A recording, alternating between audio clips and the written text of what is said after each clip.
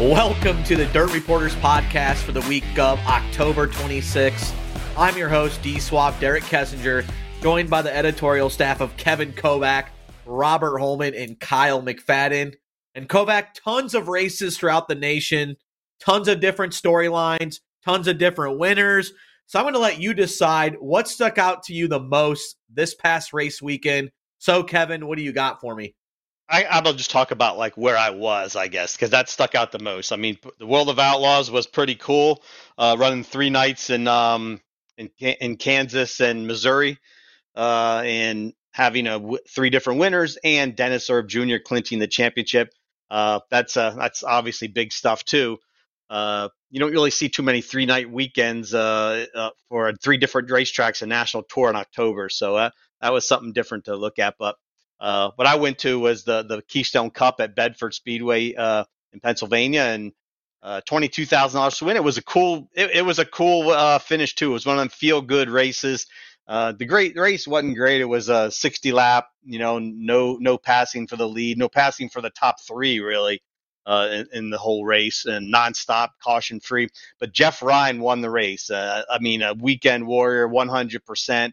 Guy who runs Bedford and Selinsgrove and Port Royal on Saturdays every single week. He's been with the same teams for the Saturdays with the Kurtz family, and then Friday nights he's been with the Elbin family for nearly 2 decades, both of them.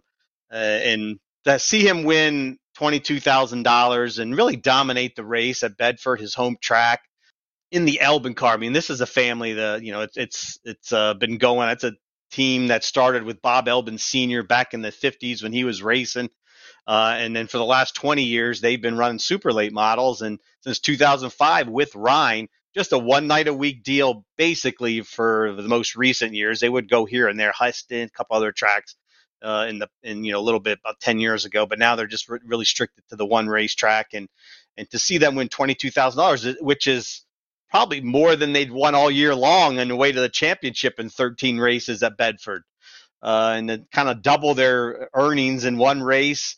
It's really a big deal for a weekly team and a weekly driver in Ryan, who's really one of the most accomplished weekly drivers in the country. He won his 8th championship at Bedford this year, and he's won, I think, 14, I believe it is, at Selinsgrove, another one at Port Royal. Plenty of championships that he's accumulated in his career, and he's 45 years old. And it just was a good scene seeing the Elbin team lost their man that started it all, Bob Elbin Sr. He passed away last year, but Bob's wife, Leona, 87 years old, she was at the racetrack, and Bob Elbin Jr., Tim Elbin, the sons were there. They prepare the race car each week, and just a good scene to see them all at the racetrack celebrating a win like that in a big way.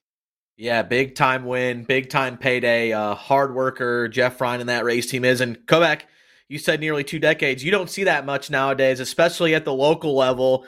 I mean, the only one that comes to mind for a weekend warrior, I hate to say it, was when Weaver had Jimmy Johns, and that was like only for 12 years. This one's approaching 20, so that's pretty special to see the car owner just keep supplying and supporting Jeff Ryan over the years. And that is a pretty good leadoff spot there. Robert, he mentioned your boy, Dennis Erb Jr. He wins a championship, so I think that caught your eye a little bit too. You were at Why Not? Were you in the middle of that fiasco where everybody got escorted out of there, or were you just behind enemy lines, or how was it out down there in Mississippi? Well, I was kind of, I guess, shocked that things kind of escalated as quickly as they did down there in Mississippi. Things got heated early. Heat race action on Saturday night, which was pretty entertaining, I have to say. But of course, by Sunday, I turned my attention to the World of Outlaws, and I'll let Kyle speak to that a little bit when he gets ready there. But of course, yes, by Sunday, I turned my attention to the World of Outlaws and was watching where Dennis wrapped up the title there. So congratulations to him. But I was at Why Not this year. I think that's the 6th year in a row that I've been down there, the 7th fall nationals that I've been to. It's kind of one of those traditional races that I've grown accustomed to going to every year, and one of the ones I look forward to because it's really a laid back atmosphere. But I'll tell you, Saturday night was not really as laid back as it usually is. It was intense from the get-go. You had a couple of ill-advised sliders early in the race, or early in the night, went through some heat races. Tyler Erb and Neil Baggett kind of had some issues in their heat race.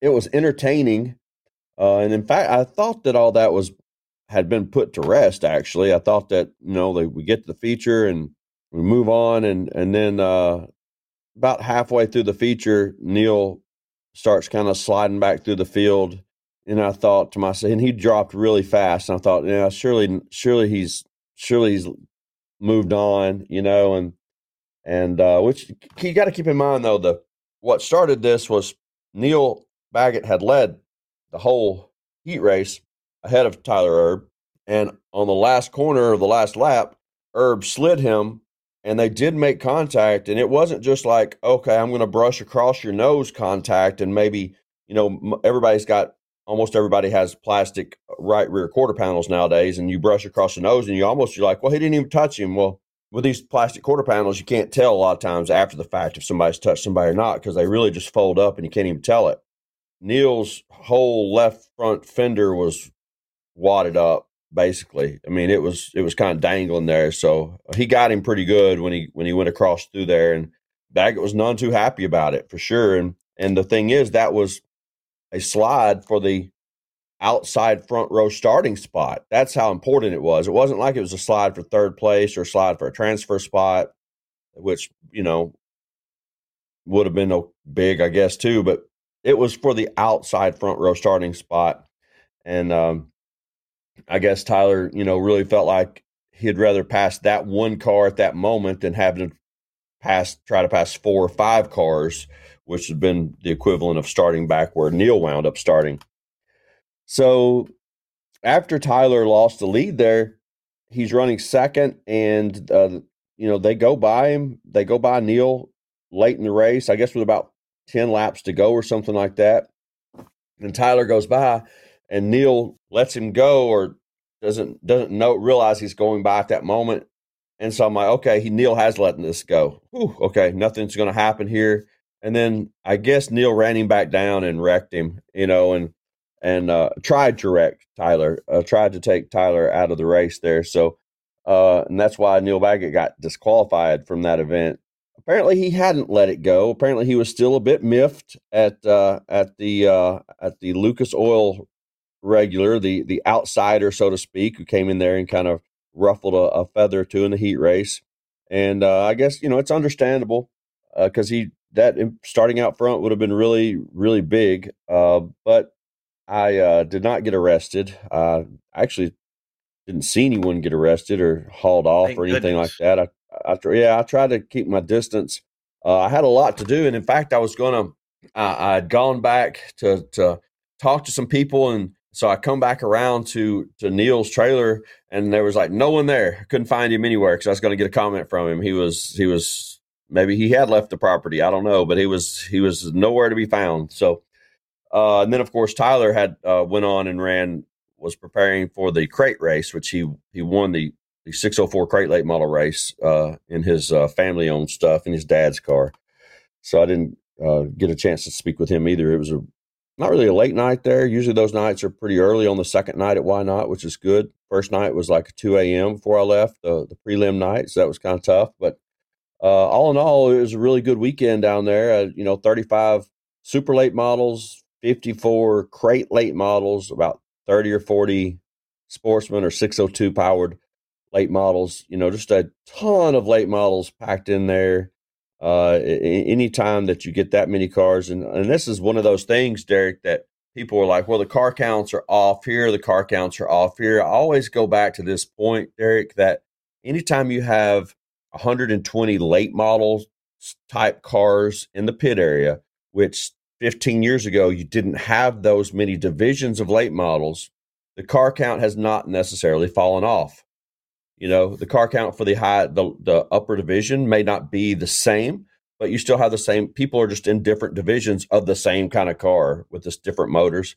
So you still had 120 late model cars in the pit area at Why Not, which is remarkable. It was a really good weekend for Charles Thrash and the family. and I really 28th annual. And let's not overlook the fact that hometown boy Spencer Hughes picks up his first super win. late model win of the year, and it was a big one. It was his girlfriend was there. All his friends and family are there. He's from Meridian. It was a huge win for Spencer Hughes. So congratulations. Here we are. I'm 4 minutes into this, 5 minutes into this. We haven't even talked about Spencer Hughes. So congratulations to Spencer Hughes, because it was a well-deserved win, a long time coming, even though he's a young guy. It was a long time coming simply because he's had such an up and down year and with the Sims family. Hopefully this will turn him around and point him in the right direction moving forward to 2023. Yeah, kudos to Hughes getting his first win of the season. Like you said, Spencer's had an up and down season. Kudos to Thrash and Company having a successful weekend, a lot of late models, pretty good racing, and kudos to getting done early on Saturday night after a very late Friday night, at least for the super late model portion of the event. So, and kudos to you, Robert, for not getting arrested and keeping your distance away and let the professionals handle it. So I'm very proud of you. Kyle, how about that? World of Outlaws weekend, October. Tracks they haven't been to in a long time. Tracks they've never been to at all. Pretty good famous tracks in that region. Humboldt and all that. Great racing. We saw passes for the lead, 3 different winners. We crowned a champion officially. I know we still have the World Finals, but Dennis Erb Jr. picks up the championship. Pretty fun, great weekend from the outside looking in. How was it there going to all 3 races? You even almost got to interview the real GOAT, Billy Moyer. He almost picked up the big win the other night. Yeah, I actually did talk to Billy after that race, after his runner-up finish. I meant for the dub. For the dub, correct. And so, I'm sitting here listening to Kevin and Robert speak, and when you're out at these races, especially at a 3-day weekend, as I was in Kansas and Missouri, and you're out in no man's land to kind of begin with, you're in your own world, and you don't really know what else is really going on outside of what you're covering. So clearly a lot of racing going on, and first and foremost, Dennis Erb picked up that championship, and honestly, I feel really bad that I didn't even know that had happened for him until I got back to my hotel and getting ready to leave at 3:30 a.m. or 3 a.m. for the airport that next morning. And, because Tanner English, he was in position for his 18th straight top 10 until something in his suspension had broke midway through that race. And, it didn't really cross my mind that, that Tanner would have squandered enough points for Dennis to have locked it up that night. And so I'm sitting here looking at the results now. Tanner English finished 25th. Dennis Erb, another top 5 effort for him. He hadn't finished outside top 5. I was looking back at the results in a Woo race. They've only had 6 or 7 of them since the start of September, but he hasn't finished outside top 5 in a series race since August. So, clearly just consistency itself without a win during that span, got the job done for him. And so it's cool to see a guy like Dennis Erb, obviously had never won a national touring title before, finally get it done. And, that's obviously the tops the weekend storylines from where I was. Unpacking it just a little bit more, Chase Younghands picked up, his first outlaw victory at Humboldt on Friday since 2019. And that felt like it was I felt like that race, now looking back at everything that had happened, was like last Monday, it, feels like. And, great car count there too, 38 cars. Great car counts, honestly, all weekend. 38 cars on Friday, 35 on Saturday at 81, and then 26 on Sunday at US 36. So, and then on Saturday, Brandon Sheppard picked up, I guess, his first win in the Sheppard Riggs racing era. We can call it that, because I was walking through the pits on Saturday, and he had rewrapped his new trailer from Ramirez Motorsports that he had bought over the summer, and it had the new Sheppard Riggs Racing logo on the door. So I guess we can officially say that his new venture there with Scott Riggs and Riggs Racing is underway with that win. And you guys can, or people who haven't read it yet, can go back and read that story that I did on Brandon Sheppard's win on Saturday. He just kind of felt like even though, he's a 4-time outlaw champion and we all know what he's capable of doing, he felt like, Saturday was a big burden that had been lifted off of his shoulders, and just getting that first one out of the way, even under the new circumstances that he's in. And even though, he knows that he's not going to set himself up for failure, he just getting that first one out of the way, getting that first win out of the way. Almost like a new head coach as he switches over to either an NBA team or a college basketball team, getting that first one out of the way is big. It's big regardless. So, big night for Brandon Sheppard and Billy Moyer too. I was sitting there watching that race. So close. I honestly thought that Billy was better than Brandon the first half of that race.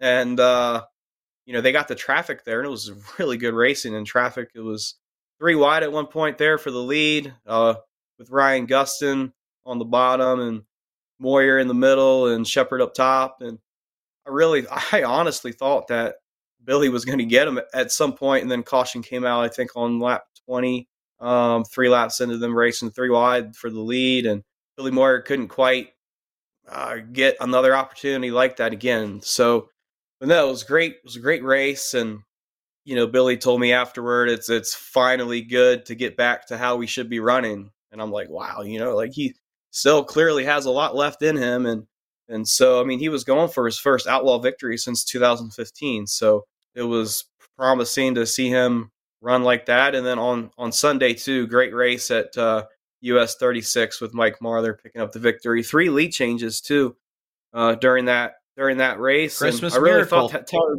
I thought that Tyler Bruni, well, the racing overall over the weekend, if you don't look at, the 2 races that, Chase Younghands and Brandon Sheppard led all 40 laps from the pole, was actually really good. Mike Marlar went 17th to 4th on Friday, and then, on Saturday had a 3 wide battle for the lead, even though there was no lead changes technically. So it was still really good racing. But on Sunday, I really thought that Tyler Bruni was going to pick up his first outlaw victory. And, down at the redraw on the front stretch, he drew the pole, and he wasn't very enthusiastic about drawing the pole, probably because he, knew that it would be very difficult getting through lap traffic early on, and it certainly was. It looked like it, like US 36. I had never been there before, as for so many others, and it looked like the turns were like the banking and just how wide the turns were and the corners were. It looked like you were watching the race and watching guys kind of funnel onto the straightaways. It looked like you're merging from a 4-lane or 3-lane highway onto, one little back road coming onto the front stretch or back stretch, if that makes sense. So Tyler Bruni and Chase Younghands, when they both took the lead, they almost got bottled up and almost wrecked, carrying so much momentum coming off the corners, coming onto the straightaways. When they got to lap traffic, they approached them so fast, and that allowed Mike Marlar to close in, and it was a good race there. And I think Marlar's victory was his 13th of the year there too. So great. Mike Marlar keeps his stellar year up, and just keeps adding to what he has already accomplished this year. He's only had 8 wins combined, in 2020 and 2021. So Mike Marlar, 13th win, his 5th outlaw victory of the year too. So a lot of storylines this past week and a lot of things to unpack. And so it was cool that we had all 3 of us, Robert, Kevin, and I at 3 different locations. There's not too many times where you get that. So great weekend and getting ready for the World Finals now. Yeah, can't wait to see at World Finals, Kyle. All 3 of you guys did a great job as always this past week, and it was pretty cool to see you guys at 3 different parts of the country. One thing I took away from that Outlaw weekend was Billy Moyer in Victory Lane says, "I think we'll probably race again next year." So I thought that was pretty funny because he's always saying he's retiring. I talked to him at Knoxville during One Lap One Beer. He was kind of alluding to him that he still wants to run. You can tell in his eyes and his heart. But he's like, I don't know if I can continue to get these opportunities. And this year with the fire of their hauler and stuff like that, kind of put him behind the 8 ball there for a month or two. But yeah, Blown Motors too as well at Knoxville. That kind of made him not race here the last couple weeks. But good bounce back for the veteran, the GOAT, the Hall of Famer Billy Moyer. Before we get to our topic, though, Robert, I'm going to give you 2 minutes. Just talk about your boy, Dennis Erb Jr., champion. I want you to go in more detail. I mean, it is pretty cool. He capitalized. He's going to get a $125,000 paycheck. He's won races in, all 3 national series besides, 3 of the 4. So he's had a good, solid year. Dennis Erb Jr. is your 2022 World of Outlaw champion officially, but I wanted to get the man, the myth, the legend, Robert, just a little 2 minutes just to talk about his season, and it was a pretty good accomplishment for a guy that's been racing for a long time. Yeah, I mean, no doubt, Dennis has really been grinding, for a long time. If you had to go back all the way back to the Hava Tampa days, where he was like the rookie of the year in the Hava Tampa series, like in '98 or something like that. Before Kyle was born, 98, 99, yeah, for real. And he has really been at it. Just basically, just goes about his business every single week without bothering anybody, without asking for much, and without wanting the limelight. He doesn't do donuts when he doesn't do donuts when he wins a race. He barely cracked a smile. I think, when he won the Dream, I think he finally had a big grin on his face, $100,000 to win. If you look at him during his interviews during when he wins a heat race and goes to the redraw or whatever for the World Outlaws races nowadays, and they ask him a question, he's, basically just his line is, we just hope we can get it done. He just wants to go out there and get the best finish he absolutely can on any given night, whether it's he's starting 15th and can finish 5th, or whether he's starting on the pole and can lead every lap. He has had a good year. One of his, I would definitely call it, not necessarily a bounce back year, because it's more than a bounce back year, because he had gone through a couple of years of mediocrity, and to come out and have such a good speed weeks, to win on the Lucas Tour, to win on the World of Outlaws Tour, to win a Castrol Flow Night in America race, to win on that tour, to win on these different series against a different competition, says a lot about where his program is right now. And I honestly noticed it at the end of last year. He really picked things up over the last probably 6 weeks last year, and was really 6 weeks to 2 months last year, was really running a ton better. And it carried over to this year, carried right in. That's how important that momentum, like late season momentum, is nowadays with no off season. To carry that over into the new year, carry that over to speed weeks. He did that, and it propelled him to his first well-deserved. I think he is a well-deserved champion, and this is kind of a championship for the working man, in my opinion, because he has been out there grinding for a long time. 3 Dirt Car Summer Nationals championships. He's not flashy. He doesn't win a bunch of races he's not going to go out and win 15 races a year, but he's just going to grind. And ask anybody that's points racing. If you're a points racer, you're a grinder. You've got to just put your nose down and get that done every single week. And that's what Dennis and Heather have done this year. So congratulations to them. Heck yeah. I always said Steve Francis was the face of points racing. He's now retired and being an outlaw official. So I think maybe he can pass the torch to Dennis Erb Jr. As you can tell from Summer Nationals days.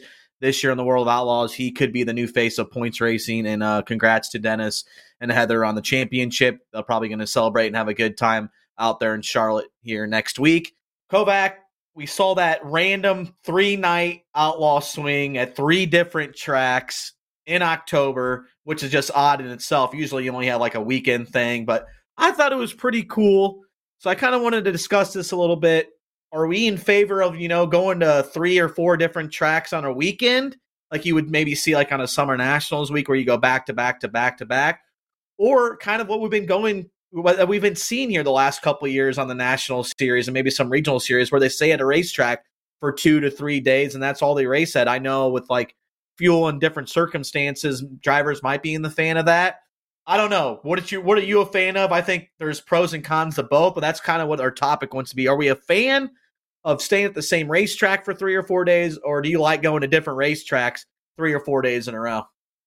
Put me in the corner in the for going to different racetracks. I mean, I think some of these, it's gotten to the point now where there's like you're at the one racetrack for too long. I mean, I like the little variety of going around and seeing some different places, getting out on the road, and leaving one place and heading to the next one. That's that's the World of Outlaws is supposed to be, right? I mean, like you're the name Outlaws. They're outlaws traveling around. They're road warriors. Not supposed to be just camping out at one racetrack for 3 or 4 days. And I mean, there's some that were like, man, the Nebraska last year, 5 days in a row was that was way too much. I don't want to be at one trip, especially in the summer. It's fine during the speed weeks, East Bay and Volusia. You can go for 5, 6 days in a row at one place because that's there's not a bunch of track. You can't go around all over the place in Florida and run different places, but when we're in the middle of the season, I think they've gotten away from the 3-day weekends and 3 different track weekends a lot. The series.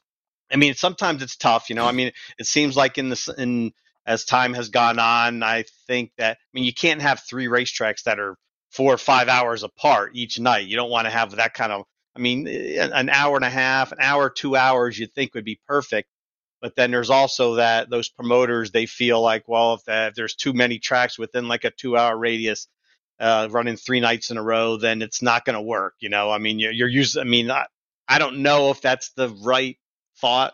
I mean, that's just saying that you're gonna like rely on the same 2,000 or 3,000 fans, I guess, to come to all 3 nights. And I mean, I guess you can't make more of a camping deal of it when you have it one track for 3 nights. But if you're going to have a 3-night deal at one racetrack, it's got to be one where there's like a major event at the end. It's a crown jewel type event. I just don't want to see 2 $10,000 to win shows or 2 15, 112, 115, something like that. I mean, it's got to be something where it's like this is a real big event. If you're going to run 3 nights in a row, I'd much rather just go to the 3 nights and go different racetracks and you see something different. And I think it's better for the crews and stuff. The teams, they go to these racetracks and set up in their haulers in the pits for 3 or 4 days, and it's just that's not very fun. I would think for them. I mean, they're just sitting at this racetrack for. I mean, sometimes the crew, the drivers and stuff get a rental car and all, and go out to the casinos or something. But most of the crew guys, they're just sitting in that hauler for 3 days. And probably usually 4, even if it's like when they'll get there a day early. So I think they'd rather go to a different place every night too, and give a little variety to it. Is there kind of like maybe some tracks you could do this at, like like East Bay or Volusia Speed Weeks when you're there for 6 nights? I know by the end of like Volusia or East Bay, you're ready to get out of there. But if you're the drivers and you're doing well at the same racetrack, you could be like, you know what? I don't mind staying because Sheppy, when he won last year 3 in a row, he's like, well, hell yeah, I don't want to leave East Bay yet. We still have one more night. I was in contention for that race, or I have a better chance. But it didn't obviously affect the crowd there. So I think at certain circumstances, Kovac, maybe you could stay at a track more than 3 days. But I'm with you. I like that Summer Nationals. I mean, look at that Illinois Speed Week when you had those 4 nights in a row, 4 different tracks, all closely, knit. I felt like that gave it some charm. Gave it a little bit of old school compared to maybe like a Volusia or East Bay where you're there for a whole week. And I think, you get that diversity. We had great finishes, different, driving styles and different guys mixing it up. And if you go to like Volusia or East Bay, usually the top 3 or 4 guys are in contention every single week. And it may, kind of get old that the same guy's winning. I don't know. Kyle, what do you think? I think you can have an argument for both, but I'm leaning for going to, different race every single night than being somewhere 3 to 4 days, unless it's like an East Bay or Volusia, or like Kovac says, Eldora type thing where we're ending it up with a big, $150,000, $200,000 to win, or even $100,000 to win. Yeah, I really enjoy traveling to different racetracks, just like this past weekend. I mean, it was the perfect. I felt like variety, or I guess first of all, it was perfect. Length between there's just driving distance between the 3 tracks. I mean, it was in 3 completely different racetracks too. So, you get, the variety, you get the tracks, 3 different tracks, in 3 days on the weekend, a weekend stretch. And I really enjoy those, just trips. And, as opposed to being out in Charlotte, let's say earlier in the year for the return of the Colossal 100. That was supposed to be a 4-day event, turned out to be 3 because one of those nights got rained out. And you're there, it's the same track, even though we're about to do the same thing next week at the World Finals. But it's still the Colossal 100. It's not the World Finals, and so it all depends on the event, what the event, what people know of the event, the prestige, what's on the line. The overall atmosphere and experience. And so, I've never been to Volusia in February, but I would imagine that the weather is decent and everybody who has been cooped up for the winter, at least race, fans and even, those still are just involved in the sport or working in the sport, even though it's not really the off seasons get shorter, seems like, as the years go on, you're still cooped up in the winter and still ready to go, start up a new season. And so, I feel like the energy and the atmosphere there there's anticipation, right, that needs to be let out. And so in World Finals too, you're wrapping up the year and at Eldora, it's Eldora. I don't mind being at Eldora for 4 straight nights, for the biggest races that our sport will ever have to offer. And so I am all for, what Kevin said. And I was kind of looking back through the Outlaw schedule just now, and there's really not even a handful of weekends to where the series, and, I don't make the schedule of the series. I don't want it to sound like, like they need to change the way that they do things schedule wise. I'm just saying it'd be nice to have more weekends like these, like this past weekend in October, and like in May when the series visited Bloomsburg and then Marion Center and then Port Royal, and a 3 race span there. And you just kind of look back through the schedule and you don't really get a whole lot of that anymore. They had a 3 race stretch in August too, the Williams Grove, Sharon, and then Tri-City. Tri-City got rained out, but you still had the opportunity there to go to 3 different racetracks on the same weekend. And really, looking through the schedule, I don't see any other 3 race weekends at 3 different racetracks throughout the year. So that's pretty much it. And, there was one trip over the summer during the Summer Nationals where I had to drive it. I forget, it might have been Davenport to Tri-City. I think that was like a 5-ish hour drive. I think, that was, I guess, if that's the longest trip that I had to take between tracks all year, that's not bad at all.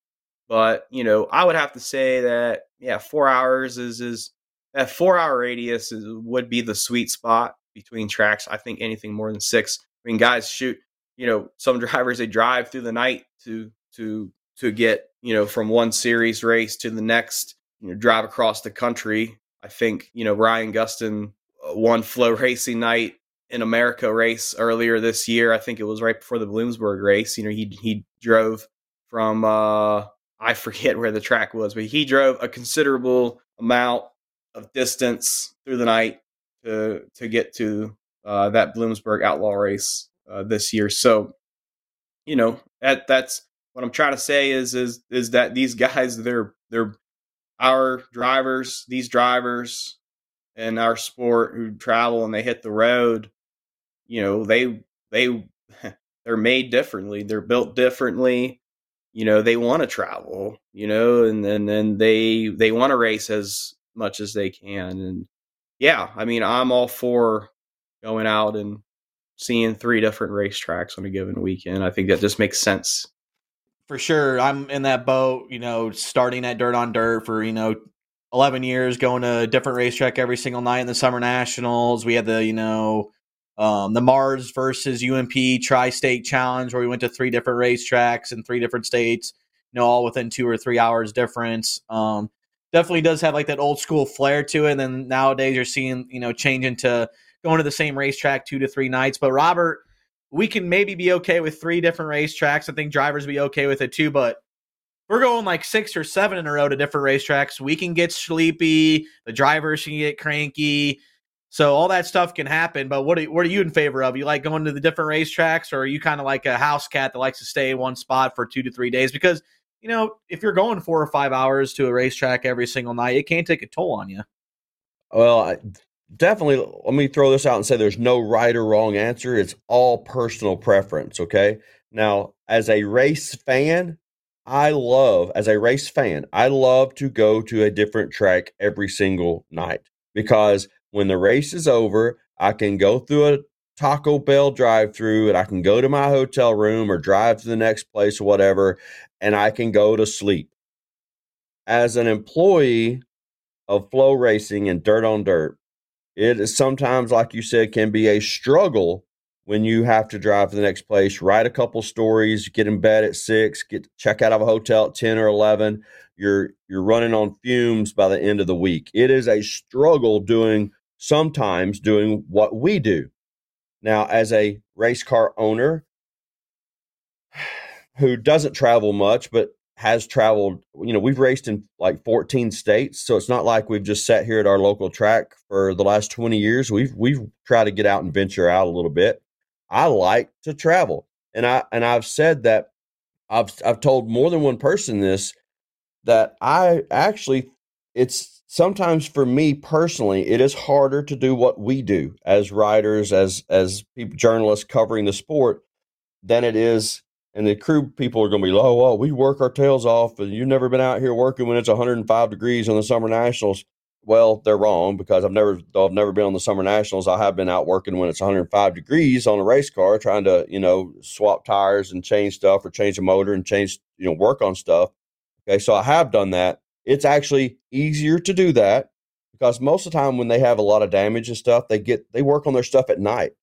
They work on it before they travel. They work on it before they load it up if there's a ton of damage. So they're not actually working on it. How many times have we all shown up at a racetrack hoping to get something done at 2 or 3 o'clock in the afternoon on one of these deals, and you can't find a single soul because they're all like hidden. They're all taking a nap. I've woke so many people up from taking naps in the afternoon. It's understandably so, because it is a grueling, tiring sport, and you have to sleep when you can. You sleep when you get a chance to. Personally, as a journalist, I don't mind being at one place, especially one hotel, whether it's a different track or not. I like to stay at one area, so I'm not driving and traveling, so I can get my work done and not have to check out of a hotel and get on the road and be running on 4 hours sleep when I get to the next place, and just be terrible in a bad mood when I get home from a weekend.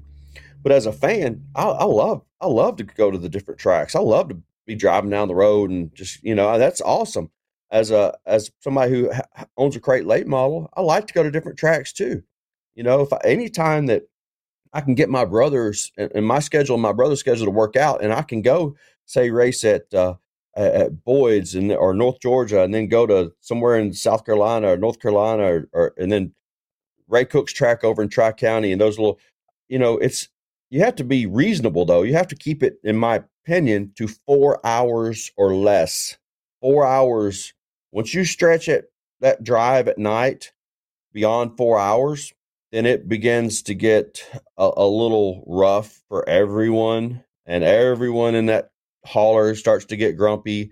And, like my brother does 90% of the driving when we're out on the road, and I'm over either usually sleeping or, so it's tough on that particular person. So when you look back at, is there a right way or wrong way to schedule these things? Geography to me is the biggest player.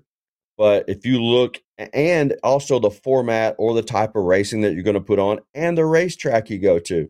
I look at the 3 race weekend that I did. First of all, let's throw Speed Weeks out of the equation. Speed Weeks is a completely different animal. It's a completely different situation. It is wonderful. Who wouldn't want to race 6 nights in a row at one of those tracks when you can get up the next morning and depending on where you stay, you're within 20 minutes from the ocean. I mean, who wouldn't want to stay there for a week when it's 10 degrees in Illinois and it's 75 degrees in Florida? Everybody wants to do that for a week. So let's throw Speed Weeks out. But if you look back at this year's schedule, one of the best weekends of the World of Outlaws season, in my opinion, where they stayed at one track, was Davenport. You had a couple of 10s, you had a 30 to close it out on the finale, and the racing was really, really excellent. Nobody wants to go to a crappy racetrack and spend 3 days following the leader for 3 nights in a row. So it has a lot to do with the facility you go to. It has a lot to do with the area you go to. Davenport also at that fairgrounds is, and you've been there, Derek. It is a phenomenal facility, asphalt everywhere. They've even put more concrete in there now than there was the year before last. So it's cozy, it's convenient. There's a Dollar General across the street. There's a McDonald's right down the road. There's a grocery store. When you stay at one place, you'll see people borrowing cars and stuff, because when you stay at one place for so long, that puts a burden on the grocery shopper. Somebody's got to go out and get groceries to make sure that all these things, all these provisions are there for these drivers and for the entire week. And you got to make sure you're packed, make sure you're prepared. Whereas if you're going to a different spot every night, you see how many times we've gone by places and seen haulers parked at Walmart. Well, it's more than just a big parking lot. It's more than just convenience to where you can work on a car if you need to get in and out of your parking lot with your big hauler. It's a Walmart. You can go in there and get some grocery shopping, get your shaving cream if you ran out. If you don't want to wash clothes, like one driver's told me in the past, if you don't want to wash clothes, go buy some more damn underwear. Whatever you need to do, you can go to Walmart and do it, But when you're stuck at one place, it puts a burden on a lot of people. What alleviates that burden is having a great racetrack, having great facilities, having great pay. If you can do that for 3 nights in a row, I don't think anybody's going to complain. Nobody's going to complain about going to a great racetrack for 3 nights in a row. It's when you go to crappy racetracks and have to stay there for 3 nights in a row that nobody wants to do. So, I think if a series can balance it, I don't think anybody can complain, because I see the pros and the cons for both. And I love both. I will disagree with Kyle in that I don't want to stay at Eldora for 4 days. 3 days at any racetrack other than Speed Weeks, 3 days is about enough for me. 3 days, after the day 3, my fun meter is pegged and I'm ready to move on to the next place. I think 4 to me personally is too many. I think 3 should never be more than 3. Well, I got breaking news for you. Eldora will be 5 days next year, so you're doomed. Well, I'm just kidding. Thank you I'm for kidding, that. Robert. Thank you for that. No. Hey, and the thing is, when you go to a place like Eldora, also, I just like spending time with you at the hotel, Robert. Well, listen, a lot of, if you can get through the night early, okay, look how many times we've been to Eldora and it hasn't, and it has gone smooth. It hasn't had a rain out, but man, you get to Eldora and you're there for a long time, and all of a sudden you sit there for 4 hours for a rain out, and then they don't let. How many times we sat at Eldora and they're like held us hostage for 4 hours, and then we get to go, to our hotel and didn't even see a race and have to come back and be back the next morning in 6 hours to run a double. Nobody wants to do that either. If you can get out of a racetrack at a decent, that's a key. If you can get out of a racetrack at a decent time, then it's not that big of a deal to drive 4 hours, or it's not that big a deal to come back the next day.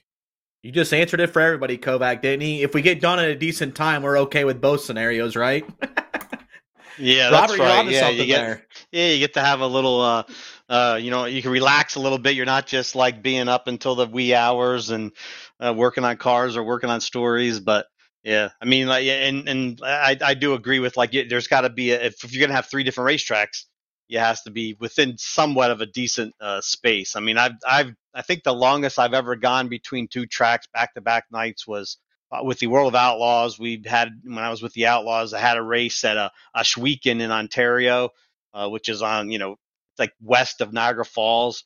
And the next night was in Drummondville, Quebec, which was probably about 8 or 9 hour drive. That's a heck of a long drive. But of course, it was supposed to be there was supposed to be a race, a travel day in between. But then Ashwegan got rained out till Friday, and all the teams agreed, well, we could do it this one time. I mean, getting into the next town at like 8 in the morning or 9 in the morning, it's tough. But you could do that once just to get a race in. but you don't want to definitely don't want to schedule a race like that. That's for sure. On the original schedule, you want to be able to be somewhat close together. Yeah, and then also to your point, Kovac, it's got to be like if time zones makes a huge thing too. Like if you're on Central Time Zone, you have to go across to the Eastern and then back. I think the one time I was in Charleston, Illinois, 6.5 hours up to Lake Odessa, Michigan. Then we had to go 6.5 hours back to Peoria, Illinois for Summer Nationals. That was 3 nights in a row. So that losing the hour and gaining hours is also a clutch factor as well. Yes, Kovac. I think I had that happen with an outlaw race too. I believe it was North Alabama to Tazewell, I believe it was one year. It might have been like 2012 or something like that. I think it was the year that or 2014. One of those years. I don't know, but it was a deal where and this is the South too, so some of the races might go a little longer sometimes. And North Alabama was pretty long show. It started late with the track being wet and stuff, and then you lose an hour going to the next one. And oh god, I mean, that was a good 5.5, 6 hour ride overnight. Plus you lose an hour. Not good. It's like if you're gonna have that long of a ride, you better have a quick early night, get you on the road. Yeah, we all made up some good points. I think, Robert, you nailed on the head. As long as you get done at a decent hour, both places can be great. I think the location matters where you're at if you're going to be there for 3 or 4 days. So if you get done early, you can, go and, do the nightlife. Like Charlotte, that's a good 3 or 4 days of a decent time because you have like all this stuff you can do afterwards. And then like traveling, it kind of just feels like you're an old school outlaw a little bit if you're going like 3 days in a row to 3 different tracks like Kyle did this past weekend and get a new change of scenery. So both have their pros and cons. I lean towards, going to a different track every single night. But again, it's all personal preference, as Robert alluded to. Well, guys, we're closing in on the show. And one more thing. Robert, how about you, buddy? I'm just going to briefly mention that the National 100 is coming up this weekend, which I do believe we will be streaming. It is a 3-day, 2 race days, Saturday and Sunday. A lot of late models, I would suspect, of across about 72 divisions will be there. You'll have the super late models running for $30,000 to win a finale on Sunday. And I think the support divisions of late models, which I do believe is 2 or 3 divisions of support division late models. I know it's crates and sportsmen's and maybe even limiteds, but $5,000 to win each for them. I'm hoping, we were kind of talking in our chat, I believe yesterday or the day before, me and Kevin and Todd, and we're hoping that this is kind of a resurgence of the National 100. I think that they had, a pretty good Alabama State Championship weekend this year. So I'm hoping that this is kind of a resurgent weekend for them, and we start to see this event itself maybe start to creep back onto the radar, I guess, for where this event should be when, Randall Chupp and Scott Bloomquist and all these big name drivers were winning this race. And, I think we discussed, Dennis Erb's supposed to be there. Brandon Overton's supposed to be there. Should be a good field down there at Phoenix City this weekend. So if you can't go out to the racetrack if you're in the area. Give it a chance. Go out there, watch the race. If you're somewhere in the East Coast or West Coast, tune it in and watch it, and maybe we'll see some good racing. A lot of bizarre incidents have happened there. A lot of vintage classic moments as well. Robert, I think like Scott Bloomquist, didn't he for 5 or 6 years in a row just start on the pole no matter what? Like even if he qualified poorly, they would just give him a good starting spot. I heard that's like a rumor there. I don't think that's necessarily true, but I will say vintage Scott Bloomquist is the guy who this is the Scott Bloomquist who unfortunately I don't think that we'll see anymore. But vintage Scott Bloomquist is the guy who goes and runs the World Finals, shows up on the day of the National 100, starts last in his Consi, and blasts through the field and either wins it or runs second or something like that. That's vintage Scott Bloomquist. I don't know if we'll see that Scott Bloomquist anymore, but that's those are some of those moments that we've kind of grown to love about East Alabama is like, who's going to show up here on Sunday and take a chance? And back in the day, I remember one time Scott did. He went and ran the World Finals over at Charlotte and showed up the next day. And if he didn't win it, he damn near did. So I have to look back at the history. But yeah, could be a great place, could be a racy place, even in the daytime. So check it out. Oh yeah, there's been some great races, during my DOD tenure as well. So looking forward to the National 100 this weekend. Be sure to check it out. Kyle, what do you got, Darren McFadden? Well, I have a little update on Josh Richards, I guess. I did have an opportunity to kind of follow up with him and just say, hey, man, where's your plans stand for next year? And he has no update right now.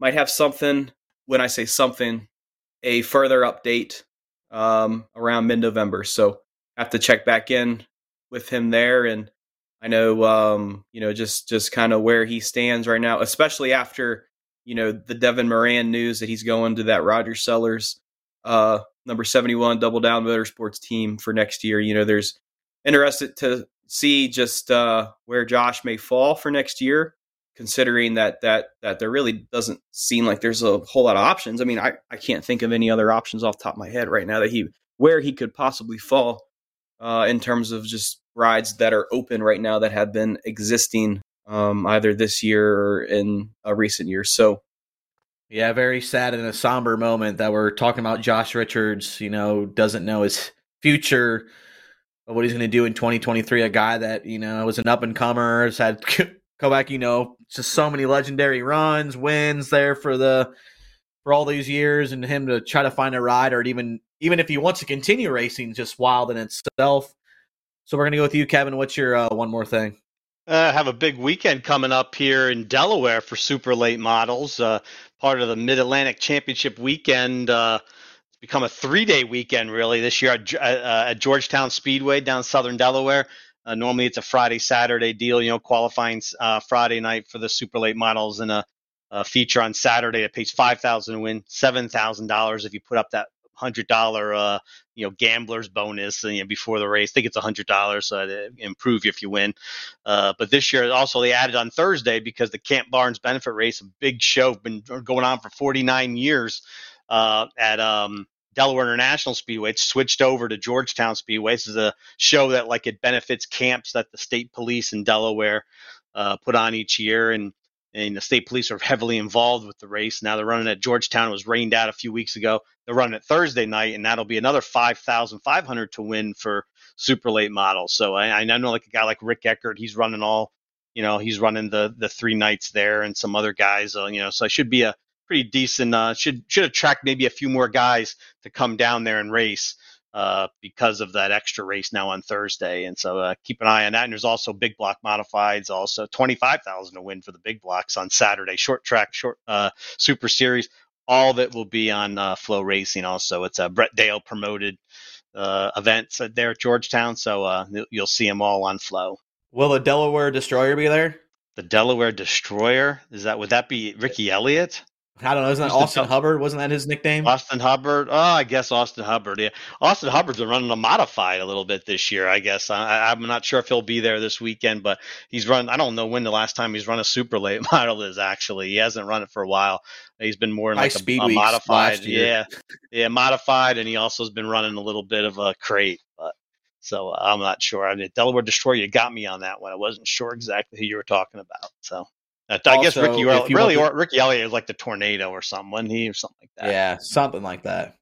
Either way, if you want to know the face of what burnt means, burnt when I say it, it is definitely Austin Hubbard. So when I use the term burnt, just think of Austin Hubbard. If people that know him, he's a great family man now. He's got 2 kids. I know. He's got 2 kids. He's got another kid just came a few weeks ago. Gosh. Man, he's a dad. He went from Ricky Bobby Streaker to dad. Yep. I love it. I love the way life goes, and he grew up. And my one more thing is going to be just talk about the passing of Ed Dixon, the Missouri driver. Had a battle with cancer, lengthy battle with cancer. Passed away this past Thursday. Hall of Famer, 3-time national champion, won races at I-55, couple summer nationals. Is that famous, 50 number? And then he's Teen A, running for the Allen Automotive team out of Peoria area as well. Just a likable guy, and Hall of Famer, and just when we have a passing of legends like him, especially in my neck of the woods, it's very sad. But I just wanted to give a shout out to his family and friends that we're thinking of him. But there's just the passing of Ed Dixon. Just a somber day, in Illinois and Missouri based racing here this past week. He was definitely a good guy to talk in the pits. Also a pretty good wheelman as well. Well, guys, great show as always. Congrats to Dennis Erb Jr. on winning his first national championship with the World of Outlaws. Congrats to all the other weekend winners. This weekend we got the National 100 and other races as well that will be live on Flow Racing. Be sure to check out these 3 stories throughout the week. Check out Suave Talk. We got plenty of content coming up on Dirt on Dirt and Flow Racing to do with the Dirt Late models. Until next time, this is Derek Kessinger. Thank you for watching. Thank you for listening. Sorry, Robert, I messed up again. To the Dirt Reporters. We'll see you next time.